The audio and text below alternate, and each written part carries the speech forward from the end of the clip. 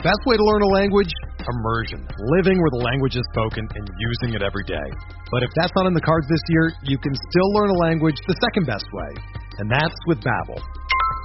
Be a better you in 2024 with Babbel, the science-backed language learning app that actually works. Don't pay hundreds of dollars for private tutors or waste hours on apps that don't really help you speak the language. Babbel's quick 10-minute lessons are handcrafted by over 200 language experts that help you start speaking a new language in as little as 3 weeks. Babbel's designed by real people for real conversations, and their tips and tools are approachable, accessible, rooted in real-life situations, and delivered with conversation-based teaching, so you're ready to practice what you've learned in the real world. Here's a special limited-time deal for our listeners.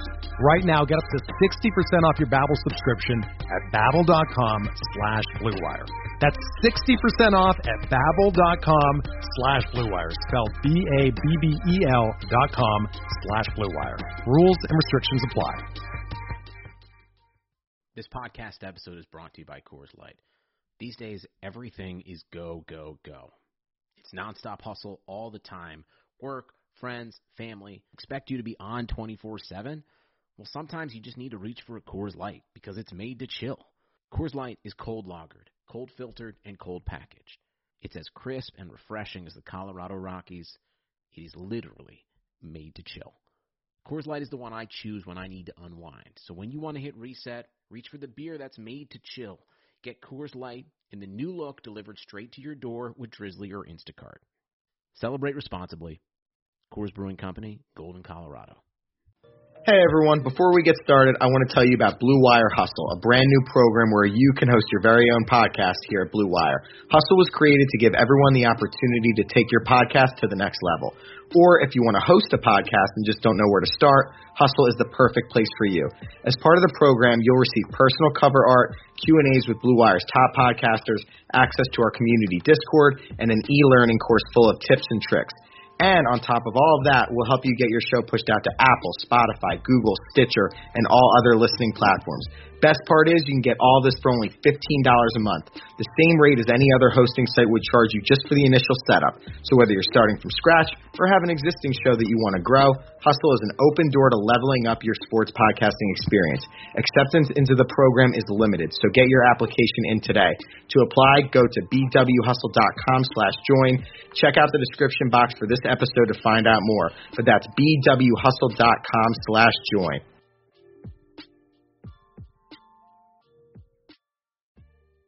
Ladies and gentlemen, boys and girls, children of all ages, BronxPinstripes.com proudly brings to you the most exciting Yankees podcast in the world,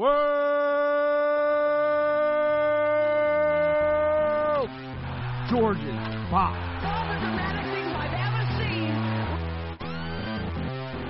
George's Box. Goodness gracious.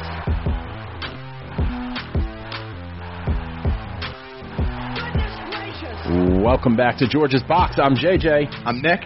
And it's a good day to be a Yankee fan. Late February, lots to talk about. The sun's starting to shine. The snow's melting. I'm starting to get hype again for just like doing this all the time. I almost did out of force of habit from like a year and a half ago. I almost did the full intro, like the ladies and gentlemen, which, I mean, I don't even listen to this show. So I don't hear it, but like I recorded it one time because the first season of the show, I just kept doing it. And like if I was sick or my voice cracked, it became like a whole thing of having to do it again and again. Same way players need to get ramped up for the season, we need to get ramped up also after taking a 4-month hiatus. So we got to get our bodies right and our voices right, same way they do. Yeah, that's all it is. I'd love to go outside and play catch in shorts. This would be a beautiful day for catch, and I think it's supposed to get a little warmer coming up. Is it? I thought it was supposed to. I hope so. Because, like, I'm tired of. We're in the Northeast. I mean, I know we have people who listen kind of all over. But, like, in the Northeast, we're in this phase where there's just been snow on the ground for, like, 3-4 weeks. And I've had enough. I don't get excited by snow. When you're a kid and you get school canceled and different things and excitement about it, it's one thing. But at this point, when you're working from home as an adult, there's not much to get excited about. One thing a lot of people are excited about, Brett Gardner is coming back. Listen to this contract, how ridiculous it is. This is from Bob Nightingale. Brett Gardner's deal with the Yankees is official. It is a 2-year, $5.15 million contract. He will earn $1.85 million in 2021 with a $1 million signing bonus. He has a $2.3 million player option for 2022. If he declines, Yankees have a $7.15 million option with a $1.15 million buyout. What the hell? Why does that have to be so complicated? Well, this is like, the Zach Britton contract. The Justin Wilson contract's kind of like this. They've just created these choose your own adventures. And so one thing about analyzing baseball that really just made it possible for me, in any way, is that there's no salary cap and you just spend money. When I hear about the NFL and it's they've got dead cap money and I'm like, what is dead? The guy's not on the team anymore. Why does it count? I don't know how any of that shit works. Mid-level exemptions in the NBA or whatever. I don't understand any of that stuff. So these are all at the end of the day, then all the reporters summarize he's guaranteed $5 million. After we just paid him $2.5 million. We paid him $2.5 million to not be on the team this year. Right, in November when they declined an option, yep. And now we're going to pay him pretty much the same to be on the team this year. So he's making $5 million this year, and then he's guaranteed at least 2 point something next year, or there's a $7 million option for him. Whatever funny math they have to do to manipulate the luxury tax, fine. But everybody's getting excited about Brett Gardner coming back. Why if we just said, because it's $1 million and then a signing bonus, if we just said, hey, Brett, here's $1 million for 1 year, I think he also takes that. And I'm not saying Brett Gardner's a bad guy or a terrible player, because everyone likes to think if I criticize anything Yankees, I just hate everyone. Right? I asked a question today. Am I crazy to think that maybe we overpaid? And people are like, oh, you of course, because you like to hate on everyone. And so I broke it down because I'm not doing the math of last year's shit. But in 2019, we paid about $2.1 million per win as a team. Won 103 games, had whatever, $200-something million payroll. And that 103 wins was a bit of a surprise. We knocked 10 off that. That price per win goes up dramatically. So last year, Brett Gardner had a WAR, which is wins above replacement, of 0.7. So not even a full win. So that would average out. That would be about $1.5 million that we should guarantee him, not $5 million. He should be playing for free because we already gave him $2.5 million. Yeah, that's fair. At the end of the day, though, I think the cap hit, the luxury tax hit is $2.75 million, which is fine for me. Everybody's got a hot take on Gardner. People either love him and think he should be in Monument Park, or they can't stand him. To me, this was just that's cool. Move along. I thought about it for a couple of minutes and then I moved on. It's something I always thought was inevitable. I said that last week. I thought it was inevitable he'd be back by April 1st. For me, it's about the center field depth. The same way I don't like being one calf strain away from Tyler Wade playing shortstop, I didn't want to be a calf strain away from Mike Tauchman being the everyday center fielder. So gives me some comfort there, but at the same time, if this stops us from, getting a middle infielder at some point, then it's kind of a problem. Yeah, I don't hate the deal. I'm just asking the question. Could we have gotten him for less? Because I love Derek Jeter. I'd do anything for Derek Jeter. Aside from go to Cooperstown in the middle of July, I wouldn't do that. But at the end of his career, I also said he was making too much money. I don't get paying people for years of service or whatever. Do that after they retire. If you want to give Brett Gardner $1 million this year and then pay him as a consultant $2 million next year, pay him $2 million to not play that doesn't count on the luxury tax. You can pay your coaches whatever you want to pay them. Yeah, and Mike Gwiz from Bronx Pinstripes made a great point today where he said, I guess this is Gardner's age 37 season, and the Yankees guaranteed him whatever million. And during Bernie Williams' age 37 season, they gave him a minor league invite. So you kind of look at it and you're like, huh? Yeah, they love Gardner. I do think the leadership thing is a little bit overblown. I think anytime people talk about intangibles, I think it was a little overblown with CeCe too. That shouldn't be the difference. I mean, DJ, Voit, these guys should be able to lead. Judge should be able to lead. I don't think you necessarily had to bring him back for the quote unquote clubhouse. No, not in Garrett Cole's fucking clubhouse. Right. There's a new guy in town who's in charge. You know, it's not Brett Gardner, and I don't think Brett Gardner, his personality fits that full leadership role, because he's more of like there are different kinds of leaders. There's the leaders who are who yell and it's like, this is what you need to do. And then there are leaders who relate to you on a personal level and can motivate you. And Gardner is the temper tantrum yell guy. He's not going to motivate you to be better. So I don't necessarily believe, veteran presence. Yeah. Will he not, we'll talk about, will he get in trouble off the field? Will he get arrested and things like that? No, he's not going to, that's not going to happen. But I don't know. He's not the captain. He's fine. It's fine. Yeah. This is cool. I'm cool with this. You're cool with this. I'm not celebrating. I'm not pissed. It's like when somebody texts you something and you respond word. All right, word. This is cool. Yeah. Great. When someone sends you something and you just write back, ha ha, it means I've moved on from this topic. Yeah. Approved, move on. Moving on, spring training. I knew last week when we were doing this show that we would have an injury to talk about for the next show today. That was the biggest lock. I mean, is it? The only surprise is that it didn't happen 2 months ago and we're just finding out. Right. So Clark Schmidt has an extensor strain in his right elbow, otherwise known as tennis elbow. He's going to be shut down 3 to 4 weeks and then start throwing. If you know anything about the way they've handled Clark Schmidt, they've handled him with kid gloves. They didn't want to bring him up last year. They were forced to when they had one of those ridiculous stretches of double headers with the Orioles. They are going to, baby him along. When I hear he's shut down for 3 to 4 weeks, I'm thinking I'll see you at the All-Star break. They're not going to rush him at all. The All-Star break, yes, in 2022.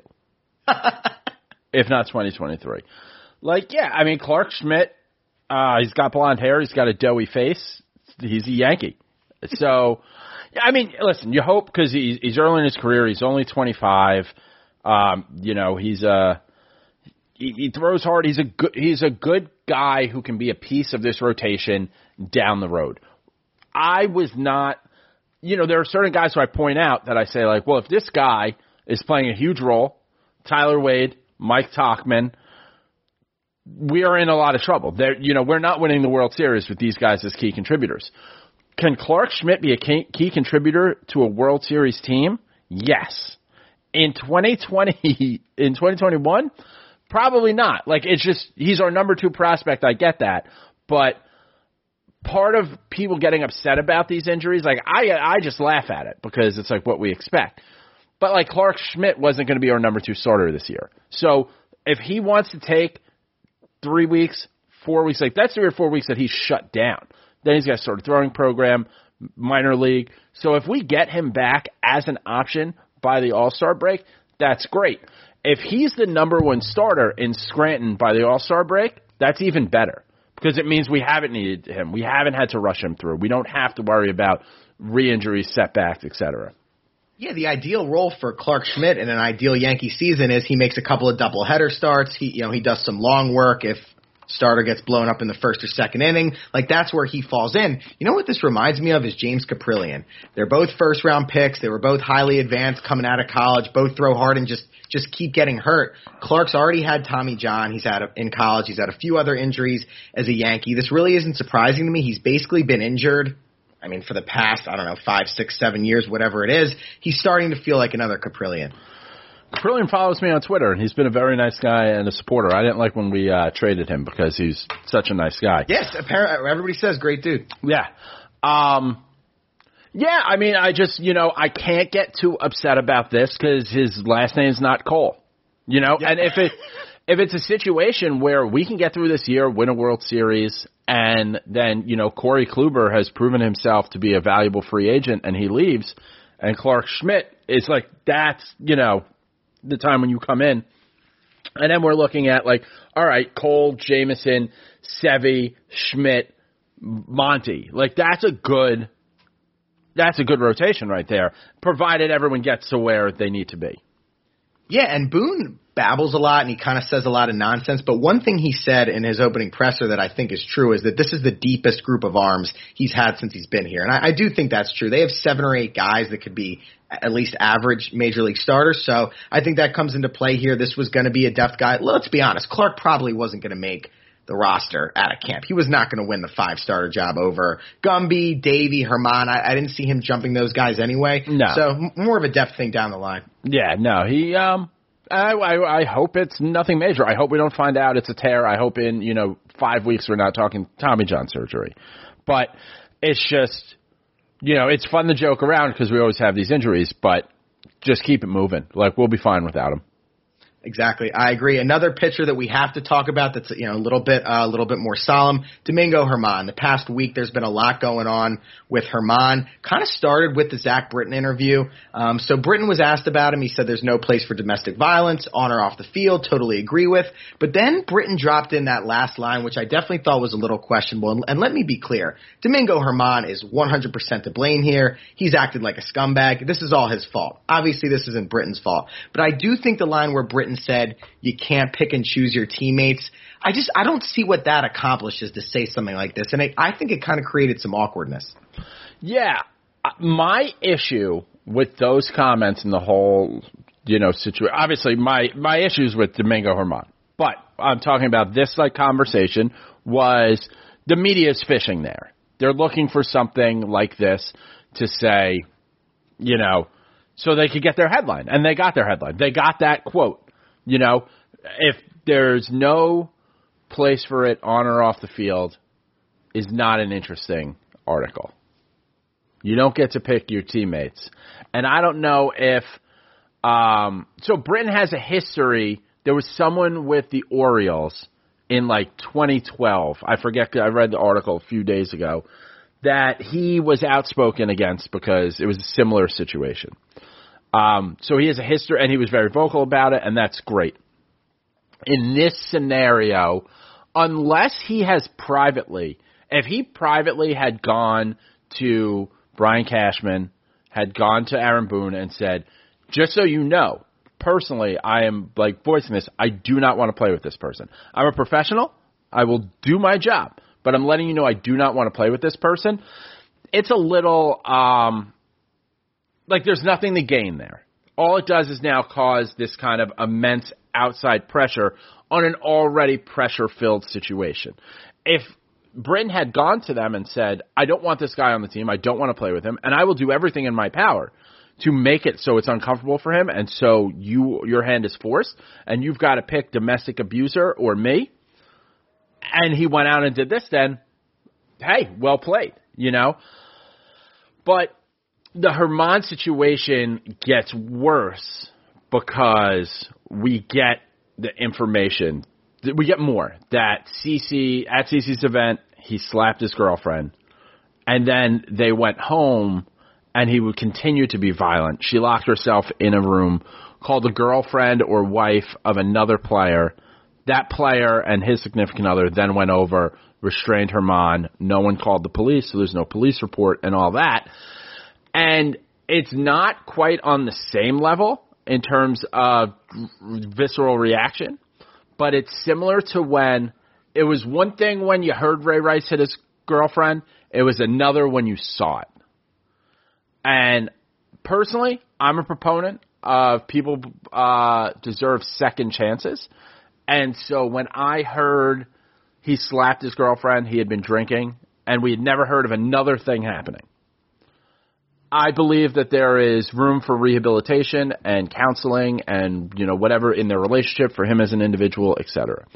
When you hear more of the gory details, you're like, it's kind of two incidents. It happened here, and then it happened at home, which makes it worse. So I think at this point, I'm not going to not go to a Yankee game because Domingo Germán's pitching. That, not right now with the current information I have. There is a threshold where I would not go, I would not, support the organization, but I think they would never let it get there. Not me personally, fans in general. So I just kind of put my trust in the organization to, make the right decisions. Boone said, he's there to provide support. I don't like that Boone said, I hope he, not that Boone said it. I don't like it came to the point that Boone said, I hope he addresses the team, but he has to do that on his own. And I read today that he did that earlier. He talked to the pitchers alone, then he talked to position players. And whether that is like, hey, I did this and I'll never do it again, or hey, I did this, here's what was going on in my life at the time, here's how it got to that point, maybe I was drinking too much, maybe I was whatever, and here are the changes that I've made, off the field, on the field. Hopefully you guys will give me a second chance. We don't know, and I don't think that we necessarily need to know that. I hope that nothing from his addressing his teammates ever comes out for us, because that's a family they're building. They're building something. But who knows? He could be out of town any day now. But someone will give him a chance. I mean, we took Chapman. We traded for Chapman, and then we signed him again. You're exactly right. And the Britton comments were influential, because if you pay attention, when Aaron Boone was first asked about Germán, when pitchers and catchers reported, he said there were no plans for him to address the team. Then Britton did speak.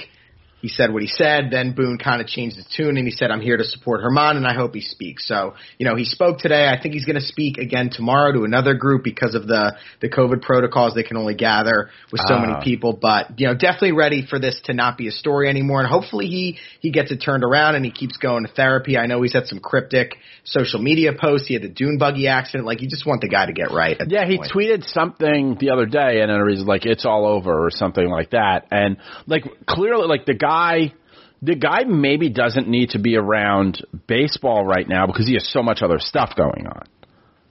But again, I mean, at this point, I trust the organization, and there may be a point where I don't trust the organization. So we'll see. Hopefully we don't get to that point. One cool thing the organization implemented this year is the gas station. The gas station is basically a shed or a garage where you throw bullpens in. There's a bunch of high-tech cameras and ergonomic this and pitch trackers and all this high-tech pitching stuff. Cressy's in there. Matt Blake's in there. This is where the pitchers are going to all be throwing their bullpens. They're going to be throwing it inside in the gas station. I absolutely love this name. I like the gimmicky stuff that they do. I think it's badass. And I love that the organization is constantly tinkering with things and high tech and technology and trying to get better.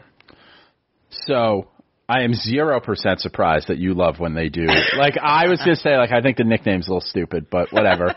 But I'm fine with it if it makes them happy.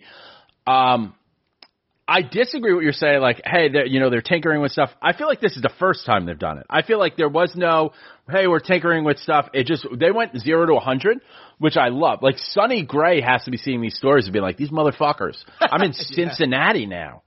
I could be in New York. I could, because that was his big issue. He was just like, they didn't have the technology that I needed. So I like that we're embracing it. I think when you talk about, when you've got, Cressy in there, we've made a lot of coaching changes, and you have, like I said, Cole, Kluber, Jameson. I can't say his last name. Tyone. It's going to take me a while. Yeah. I used to have to spell check Teixeira every time I wrote blogs. With those three guys and everything else we've said, it changes the culture for the rotation, bullpen. So I like it. I feel like there's a much more – we've moved away from the young and dumb, fun, young baby bombers. Now we're grown-ass men making grown-ass salaries, and, we're giving them the tools that they need to do their job at, the highest – we should have nothing better than the best. If anyone in the league, you hear, Texas got whatever. We should have two of them, whatever the system is. And so I like that we're going in that direction. Yeah, and when you think about the team and the roster and then the organization where they should be investing and throwing money, it's at the pitching side. Look, as an organization, they've learned how to develop hitters. They've had prospect after prospect come up, hit 30 homers, doubles. They have prospects that can come up and hit. We haven't really been able to develop pitching. So if you were going to throw money at one side of the ball, I want you to throw money on the pitching side and copy whatever the Indians are doing. We brought in, their director of pitching, Matt Blake. Whatever these other teams, the Dodgers, the Indians, are doing on the pitching side, just copy off them. It's a copycat league, and this is what the successful teams are doing. Yeah, and that's a great point. We're always talking about all the pitching we have coming. Always. And it just never comes. It never works out. I mean, people will point to Sevy, but it's like he had half a good season. He hasn't pitched in 2 years. Yeah. So the potential's there, but the potential's always been there for all these guys. And now it's a matter of having the technology, having the tools to go about it. And then I will continue to say all year until I'm wrong that Cole changes so much of that dynamic of like, nobody's missing a start time. You know? No 2018 Sevy here. Yeah. No one's going to be late for a game. Everyone's going to be ready. I mean, we haven't seen a ton out of camp yet because, you know, the COVID restrictions and stuff, but we're going to see, you know, we're going to continue to see, and I feel like it's just going to mean more. Like when the starter goes out to the bullpen to warm up, we're going to see the rest of the rotation out there with them. You know, let's build that. And the hope is that with those, you know, those three workhorses, the front, Sevy, maybe halfway through the year or so, you build a core if guys can stay healthy where it's like we have the same rotation instead of the revolving door that we've had. And the Scranton shuttle, and we've both been very critical of the opener and bullpenning games and the bulk guy. We don't need to see Green and Nestor Cortez, pitch the first 5 innings. We're over that. And you think about the pitching they've developed, they really haven't had many guys where there was a pitching prospect that exceeded expectations.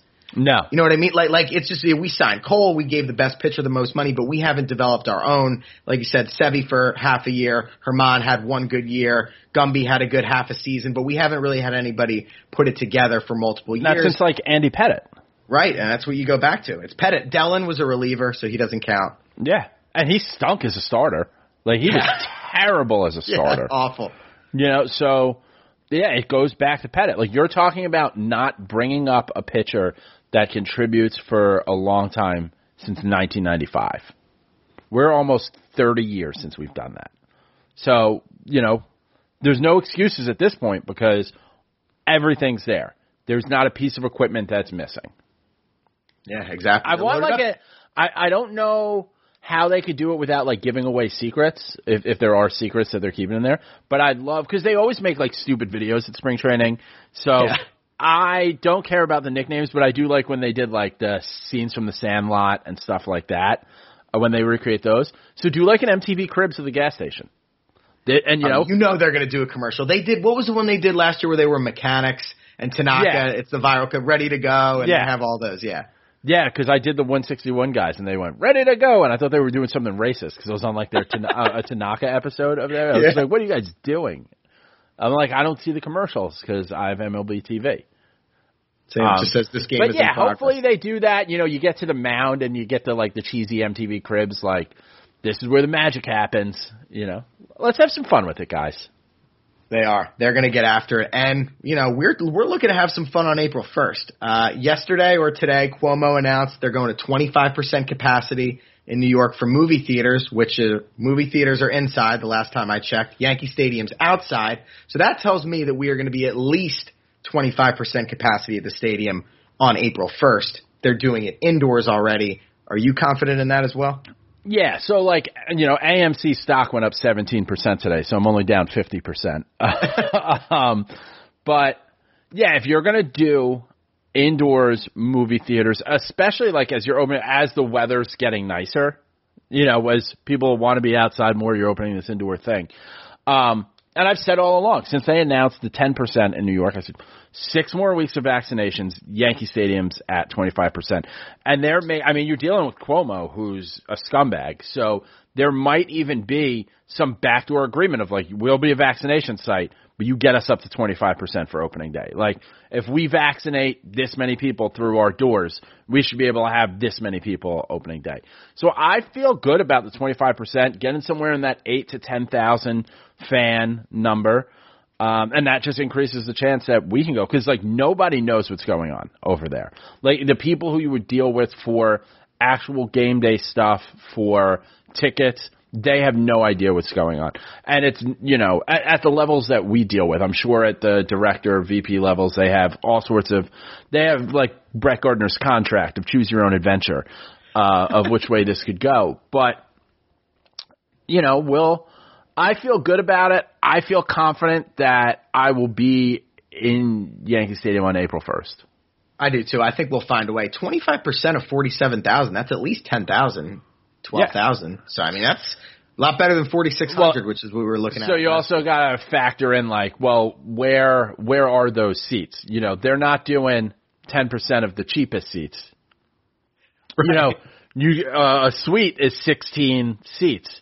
You got to eat up all of those first. That's the first 2,000 tickets or whatever it is. I'm sure the 400 level and the 300 level are going to be very, very limited. Yeah. I mean, why would you open it up? I did see was it Goodyear Stadium? You better get off that couch, dog. Goodyear Stadium, I saw a picture of the seats there, and they actually have kind of I guess it's like a bubble. There'll be 4 seats. And then the seats next to them and behind them, they actually have zip ties that go through. The seats happen to have holes in them and the backs do. So they just straight up zip tie them. These are the 4 seats. Only these 4 seats are available. There's no spreading out. There's no shifting your seat. The other seats physically cannot be sat in. So that works for me. Whatever you got to do, just get us to, just get me to a point where I can go. I'll wear a mask. I'll wear a hazmat suit. Whatever you want me to wear, I'll wear it, and I'll comply. Just double masked up, having a great time. Easy money. And then today, so we saw a couple of the beat reporters tweeted Stanton was getting some work in the outfield. To me, this guy hurt his hamstring playing in the outfield in 18. He DH'd on it the rest of the year, but he did get hurt there. 19, he was hurt, played 19 games or 20 games. Last year, he got hurt running the bases. To me, there is no upside to putting him in the outfield or doing outfield drills. I'd rather just DH him if it's going to get him more bats, even if it's only for 100 games. DHing, he's less likely to get injured. He could still get injured running the bases like he did last year, but to me, there is very little to gain by throwing him out in the outfield. I just don't understand the risk-reward with that. So why would we put Aaron Judge in the outfield?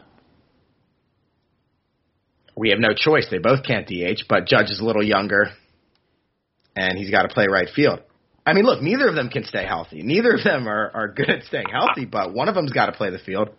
So I don't think one of them has to play the field. I think they both have to play the field. I think the best case for Judge and Stanton is neither one of them can play 162 games. Let's take out major injuries. Let's just say even if they're healthy, they're not playing 162 games because – you need days off. You're coming off a weird season. You're huge monsters. Dude, 140 best. Yeah. At best, if there's no injuries. For each. Hell, let's say 130, right? And if you can give me 40 games in right field from Stanton, which creates 40 games on top of him needing, another 20 games off, 30 games off. So you've got 70 games now where that DH slot is open, where Aaron Judge can save his legs a couple of days and get some at-bats in the DH spot, where you get to see if, who knows what happens with Andujar. Maybe Gary is, swinging a hot bat, but he needs half a day off. Log jamming the DH position is just it's so crippling to your lineup. It's so crippling to flexibility because you have to give other guys full days off or you have to give Stanton a full day off.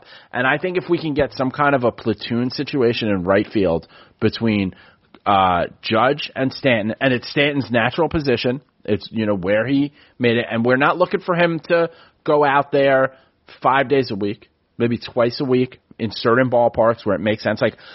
Let's not play Stanton in right field in Boston. But when you only have to go 6 feet till you're at the wall, play some of those games in New York. Get some of those going. If you end up in a big open outfield where we're not dealing with weird dimensions, let him play there. I'm fine with that. Let him play in Philly. But to say at 31 with 17 years left on his contract that we're going to just he's just going to DH for the rest of this contract, we're crippled. We are crippled as an organization. I agree that it does cripple you to extent. I remember with A-Rod, at the end with A-Rod, he couldn't play third anymore. He clogged up the DH spot. It got to a point where they paid him to go away. in 2016 because he was clogging it up so bad. So I get that. It sounds like you basically want them to alternate. One game, one of them plays right, the other one DHs, then they switch. So they each play. And you work in days off. You work in a couple days off. 65 in right field, 65 at DH for each of them, ideally. That sounds like your ideal scenario. Yeah, that'd be great. Yeah. Or even, I'm not even saying, like, Stanton can play 40 games there. Judge can play 80 games there. We've still gotten to covered 120 of the games. They'll have staggered days off at times. There'll be doubleheaders where these guys need rest. But at this point, and with, like, it's kind of a dynamic schedule this year, too, because we're going to have more doubleheaders because there will be games that have to get moved around and stuff like that. You've got to figure out some flexibility. I think you've sold me on this plan. I just think it's too early. Makes sense. Like, because honestly, the best case scenario, the two best case scenarios are Stanton figures this out. He could stay healthy. He plays his 40 games in the outfield. Who knows? Maybe next year it can become 50. Maybe it stays at 40. Or he has a career-ending injury and we get insurance. Like, because we've just passed the point where it would have made more sense for Hal Steinbrenner to have him murdered and he would have got off on parole before the contract was over. Yeah. Like, he could have saved time by just killing the guy. So, it's just, at 31, you can't give up on this guy while you're signing. And I know Gardner's a different guy, but we're like, let's get this 38-year-old in the outfield. Yeah, no, you're right. That sounds good in theory. It sounds great here on February 24th. My only issue is, look, last year, Stan got hurt shagging fly balls the first week of camp. Like, it wasn't even a game. He was shagging balls, and he strained his calf. It would have been a 2 or 3 month injury if not for the shutdown. So it's hard for me to sit here and be like, yeah, he's going to be able to give you 40 or 50 games in right field when he couldn't even get through a week of spring training doing it last year. Yeah, and so when you look at it and you say, all right, 18, he really battled. He DH'd a lot, but he battled through when Judge was on the shelf for a while where a lot of guys were injured. 19, pretty much missed the whole season. We played like 8 games. Yeah, it was like 16. Yeah. And then last year, dealt with some injuries, did a lot of DHing, things like that. It just, came off of a season that was missed and already had an injury. Now we've had a different training staff in there for an entire offseason. We hear about changes these guys are making. Who knows, what that really means. But I don't know, I just kind of want to clean slate it. I'm trying to do the same with Judge. Hey, let's clean slate it. Let's get going because the season's here. No one's traded. No one's gone. You're going to put on the pinstripes. I'm going to cheer for you. And the best case scenario is not 120 games at DH from Stanton and 120 games in right field for Aaron Judge. Yeah, a little bit of balance, and Judge is going to turn 29 in April, so he's not a kid anymore. He's almost 30. Yeah. So it's important to give him time too. I think one area where me and you kind of agree is we've both gotten pretty cynical about these two just never playing, and I think we're both kind of over it. Like, I see a lot of people tweeting, I can't wait to watch Judge play 140 this year, and I'm like, I just want to get through spring training with him in one piece. Like, my expectations for both of these guys are so low because they've been on the IL basically the entire past 2 years. Yeah, well, because you're not even thinking about, like, how they're going to perform. You're thinking, like, will they be able to perform at all? Physically show up. So, I'm trying, it's tough to not be cynical after you look at last year. And I have my own issues with Judge. He obviously has his issues with me because he blocked me. But, I think the best thing for the team, the best thing for the franchise is to not be looking at a decade of Stanton as a DH. It's just not sustainable at this point. You split them in right and DH. Clint gets $130 in left. Gardy gets 30 in left. You got Hicks in center with Tauchman backing him up. That seems like, and Gardy play left. Gardy's going to get some center, yeah. And because you do have to, as much as like, yes, we brought back Gardner as the fourth outfielder. And he's the fourth outfielder, and hopefully he knows that, and all that stuff, which is great. You can't, we've got to turn the page. You've got to let Clint do his thing because we don't even know what we have with him because he hasn't fully gotten that shot. So, it's time to turn the page in the outfield, and it's time for it to be Clint, Hicks, who hopefully isn't playing golf, and then a platoon in right with Gardner as a backup. And now we're a couple of hamstrings away from Tauchman. but it's better than one. It is. No, you're absolutely right. So we just got done talking about Stanton, his injuries, Judge and his injuries. One thing Judge worked on in the offseason was dental work. So he was flashing smile today at the press conference. He was cheesing so hard trying to show off that new smile. He smiled, I think, at least 10 times. I mean, he doesn't really smile that often. He was milking it. Hollywood Aaron. I mean, Michael Strahan never fixed his teeth. Anthony Davis never shaved his eyebrow. And I'm not saying that fixing his teeth is going to ruin him. I hope that we're just like BCAD, like, you know, before he got his choppers fixed and then after he destroyed the baseballs. Like, you know, this is what's going to happen. This is going to turn it around.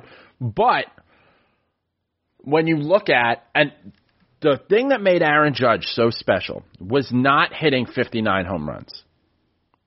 It was first guy in from the outfield.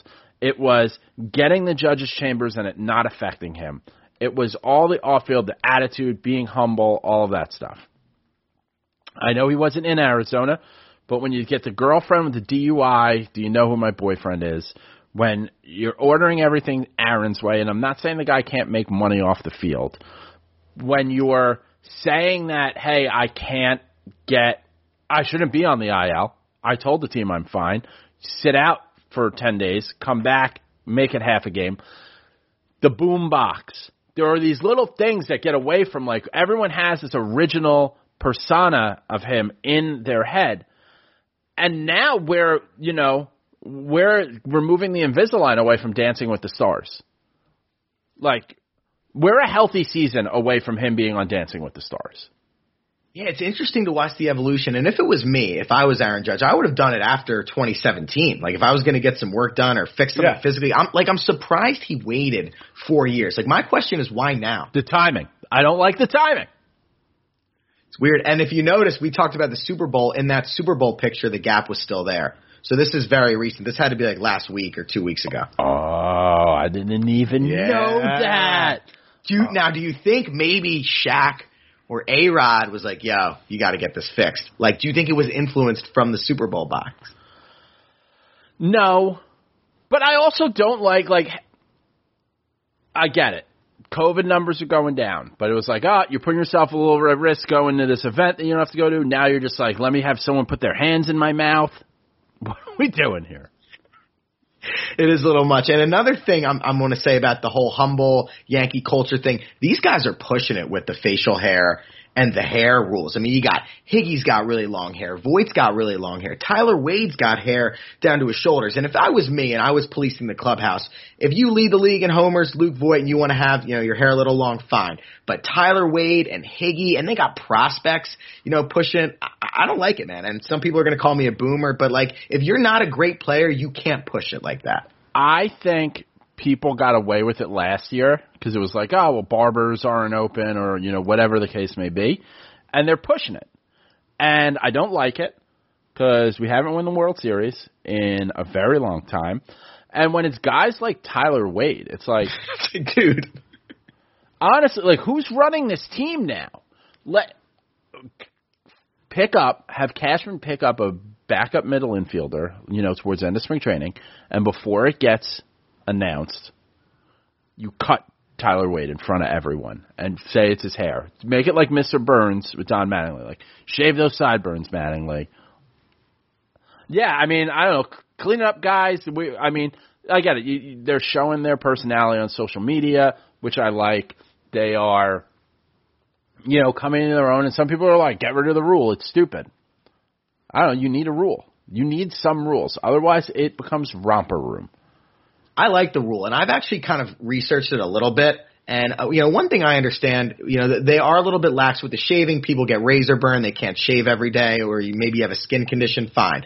But there's no skin condition or condition where you need to have the flow, have the lacrosse haircut. That's just pure style. Yeah.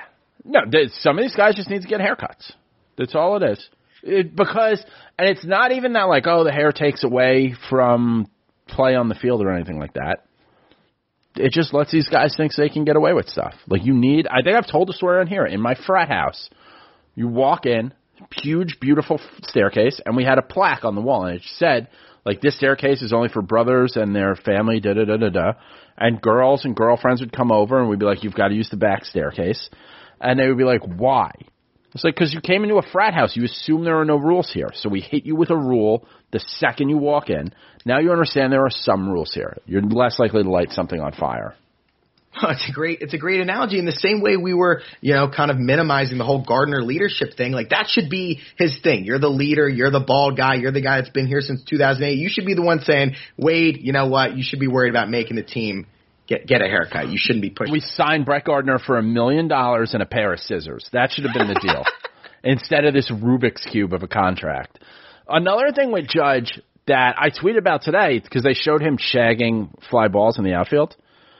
And there were like 10 outfielders standing behind him, and they're shagging balls behind him. Like, guys, give some space. Like, I get it, you're all professionals, but you're all injured professionals all the time. So, like, let's give a little space. Just don't get hurt. And I feel like you're not doing everything to not get hurt. Dude, that was the classic if you played high school baseball and you were an outfielder where you're doing batting practice and you have 7 guys standing next to each other dipping or spitting seeds, and the coaches are like, spread out, and you just ignore them. That's what that means. Like, I get they were all taking balls in right field, but form a line to the side and then one guy goes out. Like, we're doing drills here, guys. We're doing drills for a reason, because you're going to end up with, like, whatever the spring training schedule, like the amount of games, like, I would say 25% of those games aren't going to be played to completion because there's just not enough players, if not more than that. So, like, let's make the drills count so they can cut down on the games later. Exactly. And these guys have been doing these drills for 20, 30 years, some of them. You should know at this point how to do it safely. One thing around the league that we saw, Albert Pujols is going to be hanging him up. I believe his wife announced it on Instagram. That's kind of what I saw. Everybody wants the Derek Jeter farewell tour now. Everybody. Yeah, I mean, like, I didn't care when, like, Jeter had his. Like, I had to blog it at the time, and it was like, oh, you gave him a paddle board? Thanks a lot, Padres. yeah. Like, what are you going to do with that? Yeah, I mean, the guy deserves it. He's up there. You know, there's Barry Bonds, there's A-Rod, there's Pujols as, like, who are the best players ever or that, like, that we've seen. And Pujols is clean. Like, there's no steroid anything. There was some talk of, like, how old is he early in his career. But, like, he grew up, like, he was from the St. Louis area, won World Series with the Cardinals, and then, you know, went and got paid, and they just never, like, the Angels wasted him and Mike Trout together. And they had Josh Hamilton too. Like, can't believe that none of that overlapped and turned out well. But yeah, if he wants a farewell tour, like, that's fine. I haven't, you know, to talk about this, I haven't done the research recently to speak informatively enough for it, but he either had or adopted a child or multiple children with Down syndrome. And with the idea being, like, I have the resources to change. I think it was an adoption. I'm not 100%. I'm going to have to look it up so I don't sound totally stupid here. But I have the resources to change, you know, someone's life for the better who wouldn't have the opportunity that, you know, I can afford them because of my, like, financials. And so, like, I think that's great. They have 5 kids. Yeah, no, that's awesome. He's a first ballot Hall of Famer. He's one of the best right-handed hitters ever. His start that he had, whatever it was, the first 9 or 10 years in St. Louis, like the best start of a career ever. This is what it is. Albert Pujols his wife has a daughter from a previous relationship who was born with Down syndrome. And so Pujols, not only, you know, there are people who have issues with, like, that's someone else's kid or whatever, was like, boom, not only am I in, we're going to have 4 more kids. I'm going to provide this child a life that, you know, everyone deserves. And they have, like, charities. They do a ton of stuff with that, which is awesome. He's very religious, which is not, you know, not my thing. But, like, good for him. Like, the guy's never done anything bad off the field. So, you know, the end of his career, yeah, he can't run the first base, but I like it. You know, good for him. I hope he gets everything that, you know, he deserves. Yeah. Albert Pujols is awesome. We love him. Kevin Mathers. This guy, how pissed do you think the other owners are at this guy? Because it's like one of those things, everybody knows it, everybody's thinking it, but you don't say it. And he really screwed up from an owner's perspective by basically admitting that every team manipulates service time except the Padres. And the Players Union is going to use this as leverage in the next negotiations that are coming up at the end of the season. I mean, the Mariners organization is going to have so much, like, you can't go to arbitration with anyone. You can't have any, I mean, there are players right now who are at their spring training who can file grievances and win, like, easily. It's like in The Big Short. Have you seen The Big Short? Nah. Okay, so in The Big Short, there's a part where they go down to, like, Florida, where all these McMansions are for sale because people got these adjustable rate mortgages, da-da-da. And there's Schmidt from New Girl, like the actor who plays him, and another guy, and they're like the Wall Street guys who are going to short everything meet these guys at like a convention or something, and they're like, yeah, can we just ask you a couple questions? And they're just like, yeah, so I find a stripper who's like all cash, and I give her like 7 mortgages and like all this shit. And the main guy, played by Steve Carell, goes, I don't get it. Why are they confessing? So he goes, they're not confessing, they're bragging. And that's what happened here. Because it's like, why is this guy confessing he's doing it? He's just bragging about it. Because it was service time, like just flat out saying, there's a guy who was up for summer camp last year who you won't see till 2022. Here's a guy who you will see in the middle of April, and flat out, because we're trying to keep his time down.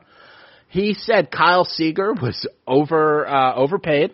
So Kyle Seager's wife was like, and said it's going to be his last year here. So his wife's like, I guess we're selling our house. Yeah. He said Marco Gonzalez was boring because he doesn't throw hard. And then he said their really good Hispanic prospect was quote-unquote loud and didn't understand English, which you cannot say. So there was a Japanese player who I'm not going to butcher his name, who used to play for the Mariners, who he said, who reached out and was like, I want to, I'd like a job with the franchise. And he goes, he's going to be like our ambassador to like Asian stuff and languages. What's going on in the Japanese league. And here's the good thing is like, when we had him as a player, I got tired of paying his translator. It was, we got him to a contract. Then we got to pay $75,000 for his translator. And when that came up, all of a sudden he could speak good English. That's exactly what he said. It was wild. Yeah, he said a lot of shit about, like, there were just players that come up, and he was just like, yeah, doesn't speak good English, and then would talk about them as a player and a person. It was like, he's judging everything on how good you speak English. He bragged that, so he was asked, what is your biggest concern? Like, what's the thing on your, like, mind right now? And of all the things, so the president of I think he's a part owner, whatever, of a Major League Baseball franchise, he goes, well, I'm thinking about how the ballpark's not in a good neighborhood, so there's not a lot of good parking. So I could charge $30, $50 in my small parking garage, and because that's worth so much money, I make the employees park on, like, the other side of town, like in the bad areas that I just talked about. Jesus. And why would you say that on a video call, like on a Zoom call? They're all recorded. Like, what was he thinking? To a Rotary Club.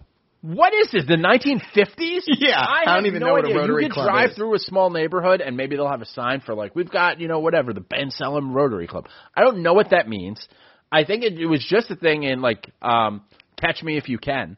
Like, his dad was, like, president of the Rotary Club.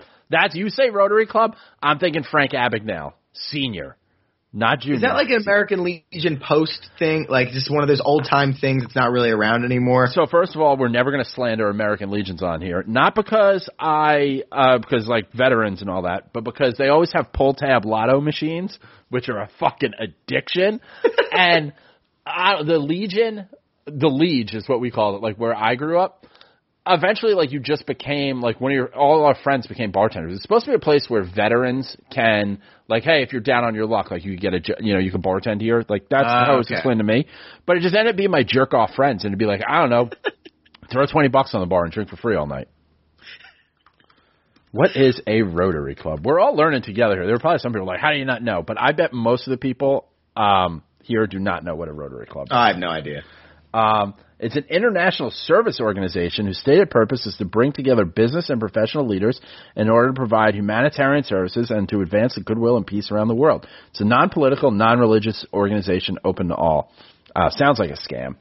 It probably was this in like the 50s, but there was no way that's what it is. But yeah, I mean, we're out here trying to like tweet at players and get them, you're trying to get Glaber's dad to like your tweets as like an into him.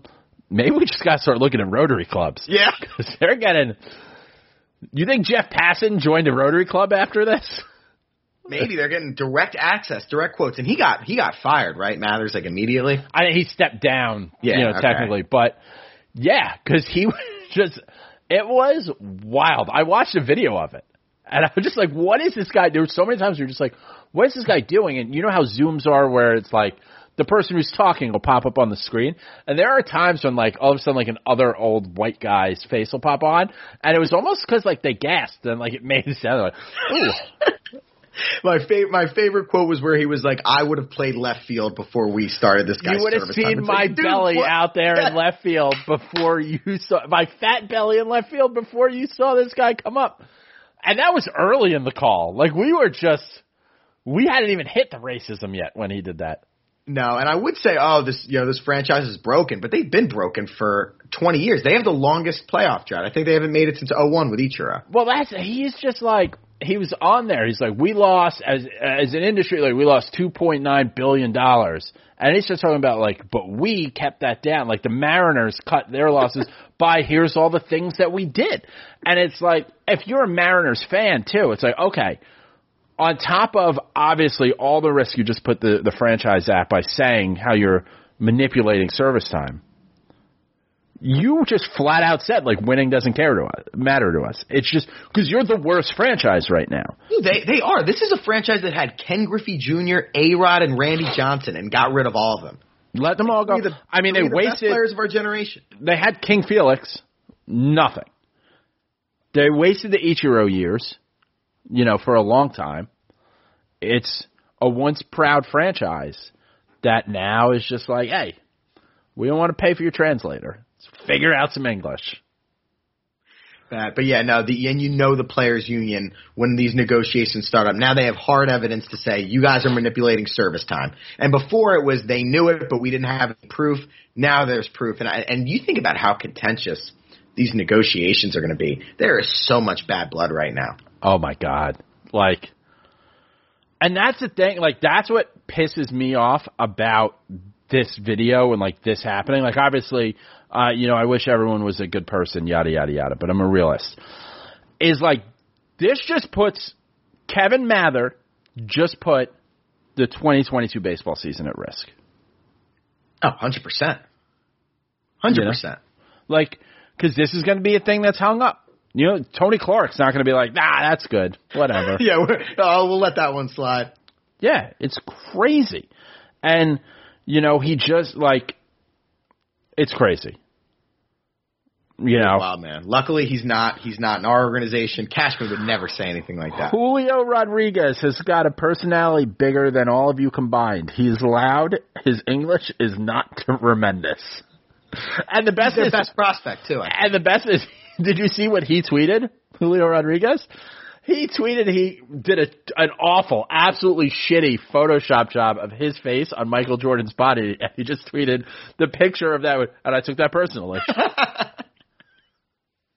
Like, good. Have some fun with that. Yeah, none of those players respect this guy. Got to be awkward. I don't even know who their manager is, but that's got to be an awkward situation for everybody at that camp. Kyle Seager's overpaid. He's going to be a Mariner Hall of Famer, but this will likely be his last season with the team. Jesus Christ. So that's what it was. What do you worry about? Here's the full quote, because I just pulled it up, and it's we're having so much fun laughing at this guy. I worry about the neighborhood. We have employees that show up at 4:15 and leave at 10 o'clock every night, and there's not enough parking. So I can get away with charging $30, $40, $50 to park in my tiny little garage across the street, so I don't let them park there. I have them parked down on the other side of Lumen Field, the Seahawks stadium. And so I hire police to escort them to their cars. We got to do something about our neighborhood. I worry about once this pandemic is behind us, getting people to come out to T-Mobile Park. So he thinks he's saying a nice thing, but no. Jeez, so open. It's like all stuff that you figure a lot of owners, a lot of these scumbags are thinking, or presidents or whatever, but you never hear them actually say it out loud. It's crazy, man. It frustrates me, he told the Rotary Club. For instance, we rehired Iwakuma. He was a pitcher for us for a number of years. Wonderful human being. His English was terrible. He wanted to get back in the game. He came to us. We quite frankly want him as our Asian scout interpreter. What's going on with the Japanese league? He's coming to spring training. I'm going to say I'm tired of paying for his interpreter. When he was a player, we'd pay his name X. And we'd also have to pay $75,000 a year to have an interpreter with him. His English suddenly got better. His English got better when we told him that. Dude, what are you doing? What are you doing? I got to Google his net worth. This At guy, least $10 million. He definitely. It's so funny because if you Google him and the picture that comes up, the main thing, this guy has no upper lip, just no upper lip. It's such a white racist. No upper lip. Oh, man. And so it's what? Some net worth thing says his net worth's probably $1 million. No way. To be saying no shit way. like that. No, he's the president and CEO of a Major League Baseball team. Yeah, got to be worth at least $10 million. Yeah. He doesn't give a fuck. He has no upper lip. I've seen a lot of pictures of him. No upper lip. Damn. We should have seen this coming. That was fun. This was a fun show. I enjoyed this. I'm excited for baseball. There was way more and there's way more to talk about than I thought. You think, what are we going to talk about in February? But shit starts going down. I will say that when games start, next week, I don't give a fuck about these games. I don't give a shit about the result. Just everybody. I don't even care how everyone plays. Everyone could go out there and stink and just stay healthy because I believe water finds its level. And let's not burn out all our home runs in spring training.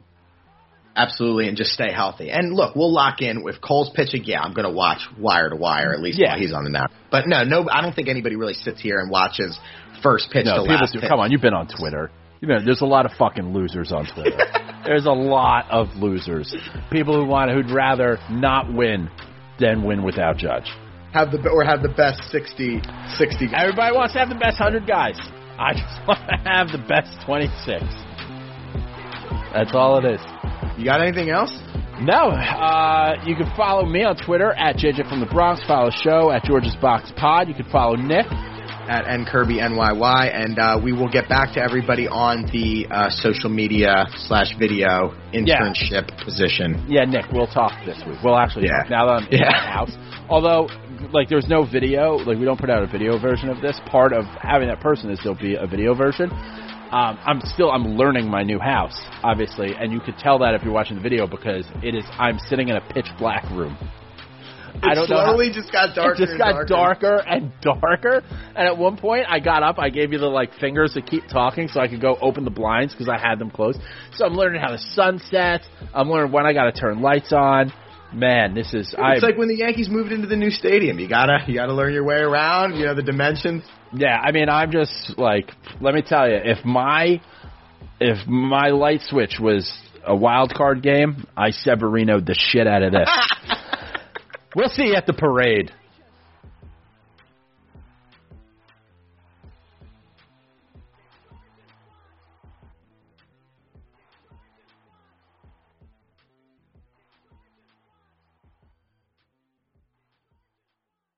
Everyone is talking about magnesium. It's all you hear about. But why? What do we know about magnesium? Well, magnesium is the number one mineral that 75% of Americans are deficient in. If you are a woman over 35, magnesium will help you rediscover balance, energy, and vitality. Magnesium supports more than 300 enzymatic reactions in your body, including those involved in hormonal balance. From functional medicine doctors to mental well-being and female hormone experts, we all know that magnesium is the one mineral to improve all aspects of well-being and health. But which one? Magnesium Breakthrough from Bioptimizers, the trusted choice recommended by leading experts with 7 best-absorbed forms of magnesium to ensure your body receives the support it needs for overall well-being. Go to bioptimizers.com/balance today and use code BALANCE10 for 10% off. Support your journey to wellness at bioptimizers.com/balance. Magnesium Breakthrough from Bioptimizers, your foundation to optimal health and vitality.